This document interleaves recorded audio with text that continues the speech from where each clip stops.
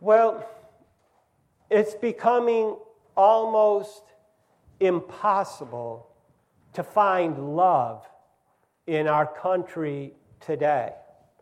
Whether it be newscasts or social media or what's going on in the streets, all of these give the overwhelming impression that we are a nation that is almost hopelessly and impossibly divided. So the question is there hope? And the answer is absolutely yes. But that answer is the one person that most of America has kicked out of the public square and says, "Thou shalt not mention him." Jesus Christ, the Savior and the King of Kings. Now, what he did on earth 2,000 years ago is let me underline that, the good news that everyone must hear and see. However, sadly, most of the American church is too weak, either in God's love and or the truth that's given by the Holy Spirit, in order to be adequate witnesses of the good news of what Jesus is. Okay? So the church, I'll give the church some credit. It's doing a reasonably good job in talking about the faith that is necessary to have in Jesus Christ in order to have new life and forgiveness. But unfortunately, it's rather weak in the living out of that, okay? In a life that is totally surrendered to Him. That's like un-American, but that's what God is looking for. We need to totally surrender to Him. And worse, it does not demonstrate enough the sacrificial love, which is the new command that Jesus gave in the upper room as he was celebrating the last Passover with his disciples. And that last Passover pointed forward to the sacrament of communion, which is participation with Jesus in his sacrificial death for us. But unlike American church leaders, the Apostle Paul, who planted this church in Philippi, along with Silas and Luke, and you can read about it in Acts, he commanded his brothers to live their lives together while they are striving together for the good news of Jesus. Now, after he had commanded them to have the mind of Jesus Christ, that's earlier in the letter, Jesus Christ who became humbly obedient to death on the cross, and then using Timothy and Epaphroditus and himself as examples of followers of Jesus, disciples of Jesus, who were willing to suffer for others out of love, then the Apostle Paul goes on in this passage to wax poetic about his love for these saints, for these brothers in the church in Philippi. And then he goes on and commands them to stand firm in the Lord. And then he exhorts two specific women who were his co-workers. Let's not overlook that. To have the same mind. And then he also asks an anonymous, genuine yoke fellow to aid these women into right thinking. Now, there's very much here in these 3 verses to really, really challenge us to change how we are living our lives. Okay? So let's look at every phrase in this passage with hearts open to the Holy Spirit, that He will convict us. And let's pray that where we are falling short, we will understand what God desires for us and live our lives in the power and love of the Holy Spirit, which He has given us, so we can change our hearts, our minds, our desires, and our actions. Lord, hear our prayer now. He begins, the first thing that he talks about is, so my beloved, stand firm in the Lord.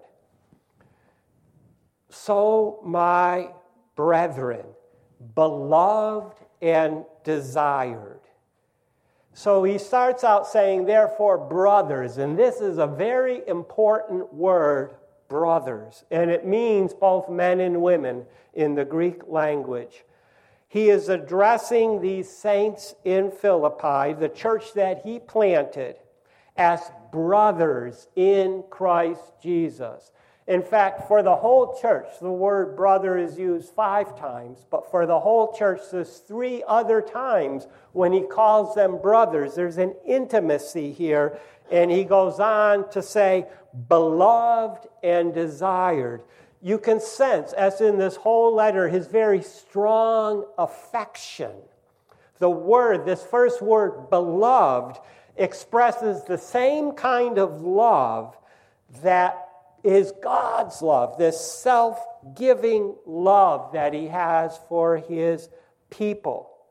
And so in this way, Paul is showing himself to be a true disciple of Jesus, who spoke to Peter and his disciples in the upper room, and it was the basis for the first song we sang after the call to worship. And what did Jesus say? A new commandment I give you, and it's truly new, that you love one another even as I have loved you. It's hard enough to love other people as ourselves. But to love somebody with the sacrificial love of Jesus Christ and be willing to die for another person, for a brother or sister in Christ, that's amazing. But he says, as I have loved you, that you also may love one another, and by this love, all men will know that you are my disciples if you have this love for one another. And Paul is saying, I have this love for you. First word out of his mouth to these brothers and sisters, he says, beloved. And then he goes on to say, stand firm in the Lord. It's the only explicit command in this passage. But he goes on to say, my joy and my crown. Now, what he's really talking about here is the second coming of Jesus Christ. Because the New Testament talks about crowns that Jesus will give to his faithful disciples when he returns. I'm not going to go into them. I've given you 5 references in the sermon outline. But the important thing is to remember also earlier in this letter, Paul said, because these brothers, these saints in Philippi, were holding out the word of life, that they were seeking to make disciples for Jesus Christ, he said, because of that, I will glory in the day of Christ. So all followers of Jesus, and Paul is a great example, everything we do, no matter what suffering we go through now, is motivated by the future when Jesus comes back, because we want to please him and we want to hear, well done, thou good and faithful servant. And then he says, so you all must stand firm in the Lord. This word stand firm is used many times. In fact, in the theme verse of this letter, way back in the first chapter, Paul had said this, and now he's just repeating it in some different language. Okay, he's saying, so that I may hear of you, that you are standing firm in one spirit and one mind, striving together for the faith of the gospel. And what this first sentence is doing is beautifully illustrating the theme of this letter, which commentators who love to categorize things call it a friendship exhortation. We have both this tremendous love that Paul, the church planter, has for the congregation, for the saints in Philippi, but at the same time, love that does not exhort and encourage to go above and beyond and become more Christ-like isn't love. So this standing firm in the Lord, it's so important. And a couple more times in the other letters that Paul wrote, he says, be on the alert, standing firm in the faith. He wrote that to the church in Corinth. And then to the church in Rome, he says, who are you to judge the servant of another? To his own master, each man will stand firm or fall. So we can put these four stand firm commands together, because this is in the Lord, okay? It's in the Lord, and all saints must stand firm in the faith, in the Lord, in one spirit, to God, the Master and Father of all. So these stand firms together reveal the Trinity to us. And it's in the Lord. Let's not forget that, okay? Because I think people can easily get discouraged. It's impossible to be a Christian. No person has the strength in himself or herself to obey this command. It is only for those who are in the Lord Jesus Christ by faith. In the Lord we can obey, by grace, by faith in his love. And then the second part of this passage deals with two women who must be like-minded, and a yoke fellow is asked to help them along with all of those whose names are in the book of life. So he addresses these two women. Euodia and Syntyche are urged to be of the same mind. And again, Paul shows no favorites. He uses the same phrase for each one. He says, I am entreating Euodia. Literally, her name means good smell or fragrant. And I am entreating Syntyche. Now that name means with fate. With fate. So we have fragrant and fate. It's alliterative in English. It wasn't in their language. Now, some commentators have said with fate, her nickname should be Lucky. So we're talking to fragrant and lucky, or Paul is, and he's saying the same, to think in the Lord. There's that phrase again. But thinking the same, this runs throughout the letter of Philippians. Let me refresh your memory of what we've seen before. Paul had earlier commanded the entire church to have the same mind in the Lord. And now he's taking that general commandment. This is so much like God and how he deals with us. Yeah, it's a general commandment for everybody, but here's a specific situation. We don't know the details, but he's saying, you two women, it's not just for the whole church. It's also for the two of you. Work this out. Think the same. And he's also, just a little bit later on, Paul had gone on to say we must have the same mind in the Lord. It's all through Jesus again.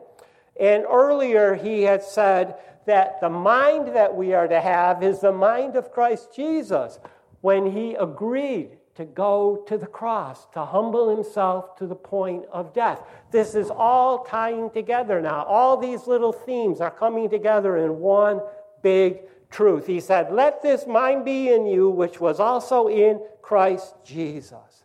But it's in the Lord. I don't know. I saw a commentary once. I think some 100 times Paul said about in the Lord or in Christ or in him. Again, no one doing the work of the gospel of the good news of Jesus can succeed unless he or she is in the Lord. In our own strength, we will fail. In him, we can do all things, and we'll come to that in about a month. Now, Paul asks his yoke fellow to help these women who strove together with him in the gospel. Again, phrase by phrase, he says, yes, also I am asking thee. He singles out one man in the congregation, and he says, genuine yoke fellow, thou must help these. Now, yoke fellow is in the masculine, and these is in the feminine, meaning these two women. Now, a lot of people have conjectured who this yoke fellow is. And I don't want to get too up on it, but inquiring minds want to know, right? So the church father, Marcus Victorinus, around 350 AD, said, it was Epaphroditus. And then J.B. Lightfoot, who wrote a well-respected commentary in 1868, also said it was Epaphroditus. But as I thought about it and searched other commentaries, that doesn't make any sense. This letter was read to the church gathered in Philippi, and when Paul was writing, Epaphroditus was right there in Rome with him. If he was talking to Epaphroditus, he wouldn't have had to put it in the letter, because Epaphroditus brought the letter. Now, Gordon Fee has a very imaginative guess as to who it is, and he makes a reasonable case that it might be Luke. Remember, Luke was one of the founders, and in Acts 16, when the church was founded, in the very next chapter, he starts out saying, they, meaning Paul and whomever, went on to the next village. The inference is Luke stayed behind. And then 4 years later, on Paul's third missionary journey, Luke says, we caught up with them farther east of Philippi in Troas. So Fee conceded that Luke stayed there for 4 years, discipling and building up this church. Again, Luke was one of the strongest co-workers of Paul.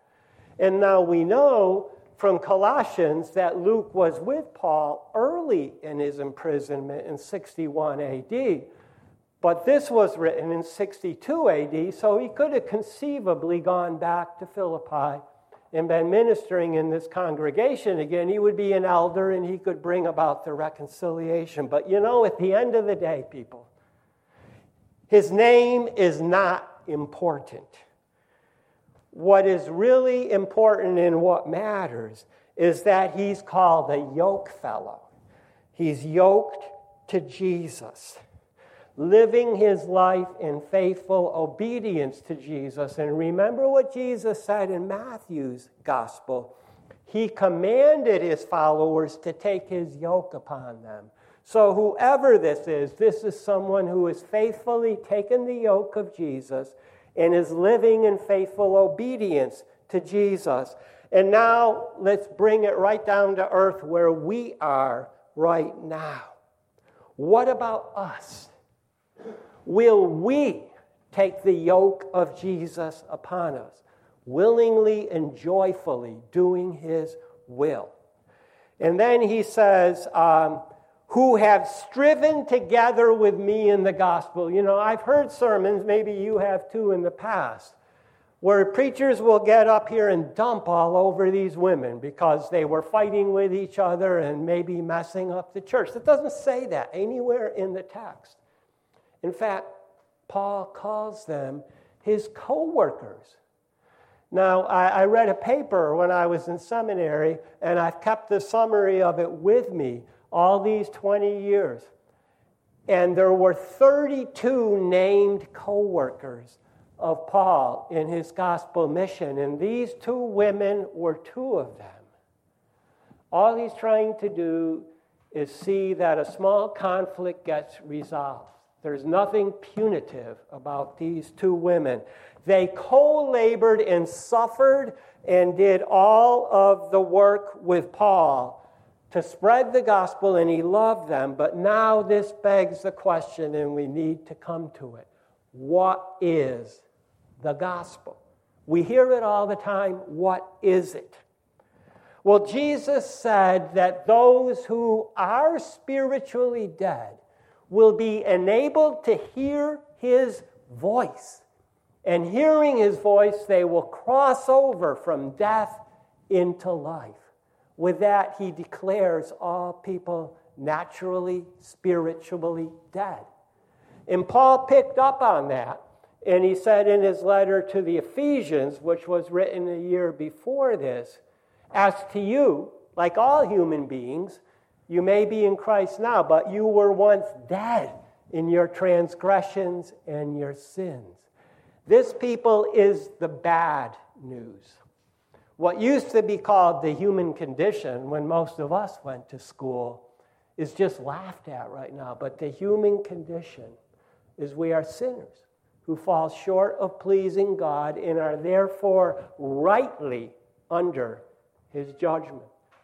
That's part one of the gospel. You can't have good news without realizing there's bad news that has to be overcome. Go back to my very first statement. We're living in a culture where almost all the news is bad because everybody's at each other's throats. We're divided hopelessly. What is the good news? Well, Jesus died once on the cross to take away sins. And he will finally bring salvation when he comes the second time. Put another way, if we die to our sins with Christ on the cross by faith, then we will be given his resurrection life. Okay? It's a gift. It's grace by faith. So let me say this, because this kind of breaks my heart. There's so many people that are looking for miracles for physical problems that they have, and they don't know they need a bigger miracle. People, let me tell you, the greatest miracle of all is when a dead spirit comes to life in Jesus. By fully surrendering in humble, dependent, obedient faith to him. Life in Jesus, forgiven by the Father in Jesus Christ, and then receiving the Holy Spirit. This is such good news that those of us who have the Holy Spirit, the assurance of forgiveness, and have new life, we can't help but share it. And that's part of the gospel too. We haven't really received the gospel until we come to this last part, which Paul put in his second letter to the church in Corinth. After receiving forgiveness and life by faith in Jesus, people then become compelled to share this gift of reconciliation with God and the righteousness which Jesus freely gives with other people. Sharing the gospel, the good news. I must also say this. It's never to be intentionally done as an individual thing. Sometimes we'll be alone with a friend or a family member and we get the opportunity to share. But as a ministry, as fulfilling the Great Commission, Jesus always sent people out 2 by 2. Paul never went out alone. In fact, in some of the letters as he's addressing, we know he had a team of Paul and Timothy and Silas. It can be 3 or more people. And coming back now to Euodia and Syntyche. They were a gospel mission team of 2 people, of 2 women. Saints will stand firm, working together with one mind in the Lord to share the gospel. Then he throws in this interesting little aside and name, and also with Clement. Let me just tell you something from church history you might not be aware of. But there was a Clement who was a bishop in Rome from 88 to 99 AD. Some people think this is that same Clement. If it is, he would have been 27 when this letter was written. just growing up as a disciple in the church in Philippi. But it's very possible that 26 years later, he was appointed bishop over the church in the biggest city in the Roman Empire, the capital of the Roman Empire. So take that for what it's worth. But here's a big one. And the rest of my fellow workers. You see, there's a need to reconcile these two women. And part of gospel ministry to those who are outside the church is when those who are inside the church are helping other people to stand firm and obey this new commandment of Jesus to love each other sacrificially. And doing this is a way by maintaining unity, okay? By bringing about this reconciliation. This is a witness to the world. They'll know we are Christians by our love. I think the greatest witness is to have some people that are tremendously and almost desperately different from each other, loving each other. And the world sees that and says, how come you love each other? And then we can tell them.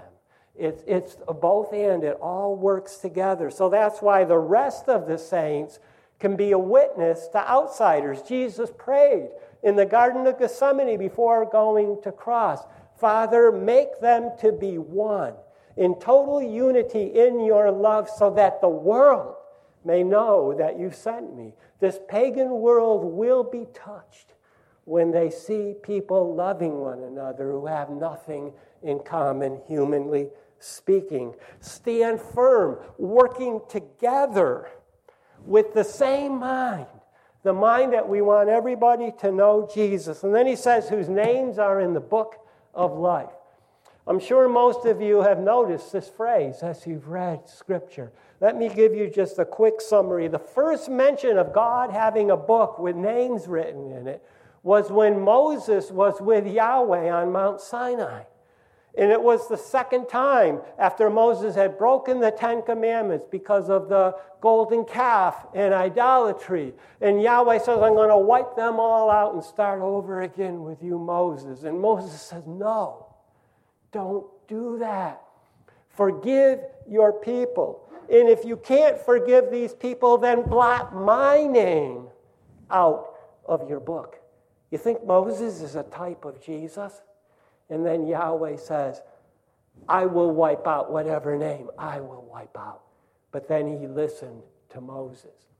And then the book of life is specifically mentioned in Psalm 69, when David was being scorned for his love of God's house by wicked people. And this is a negative occurrence. David says, blot these evil people who hate you and hate me, blot them out of your book of life.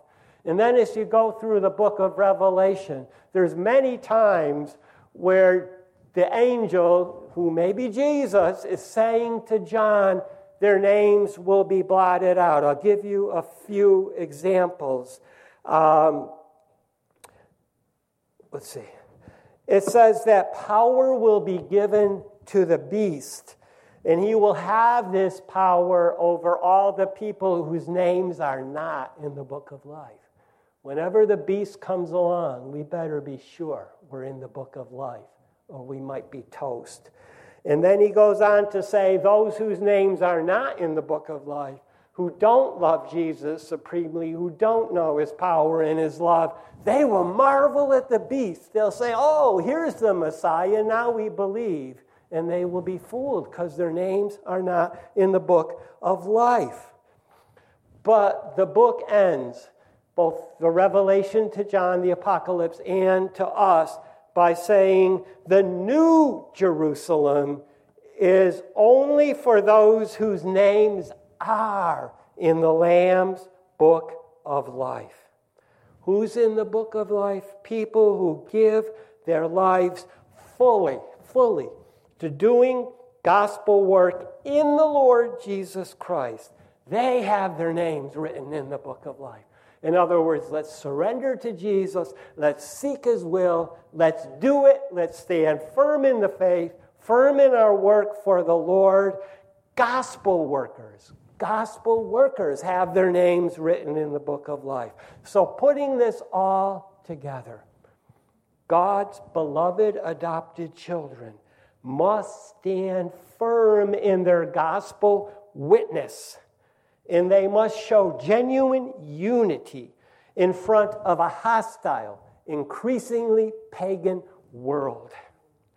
And this requires that every saint submit his or her personal ambitions and goals so as to join together with other brothers and sisters in the church, together in sacrificial service to others. That's what God is looking for, that we give sacrificially on behalf of other people, just as Jesus Christ sacrificially gave himself for us.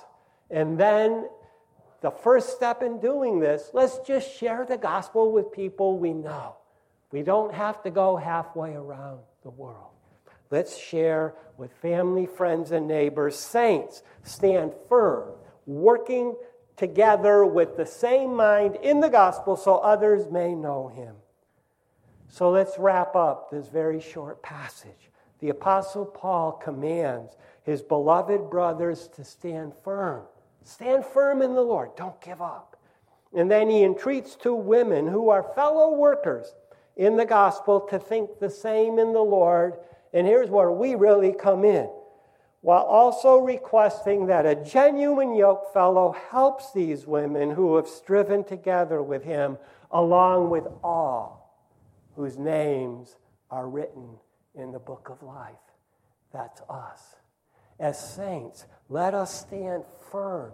Stand firm together, having one mind, the mind of Christ, to do his mission. And then, as I said earlier, when Jesus returns, as Paul was sure himself, we will receive crowns from him. What a blessing we'll have if we're faithful now.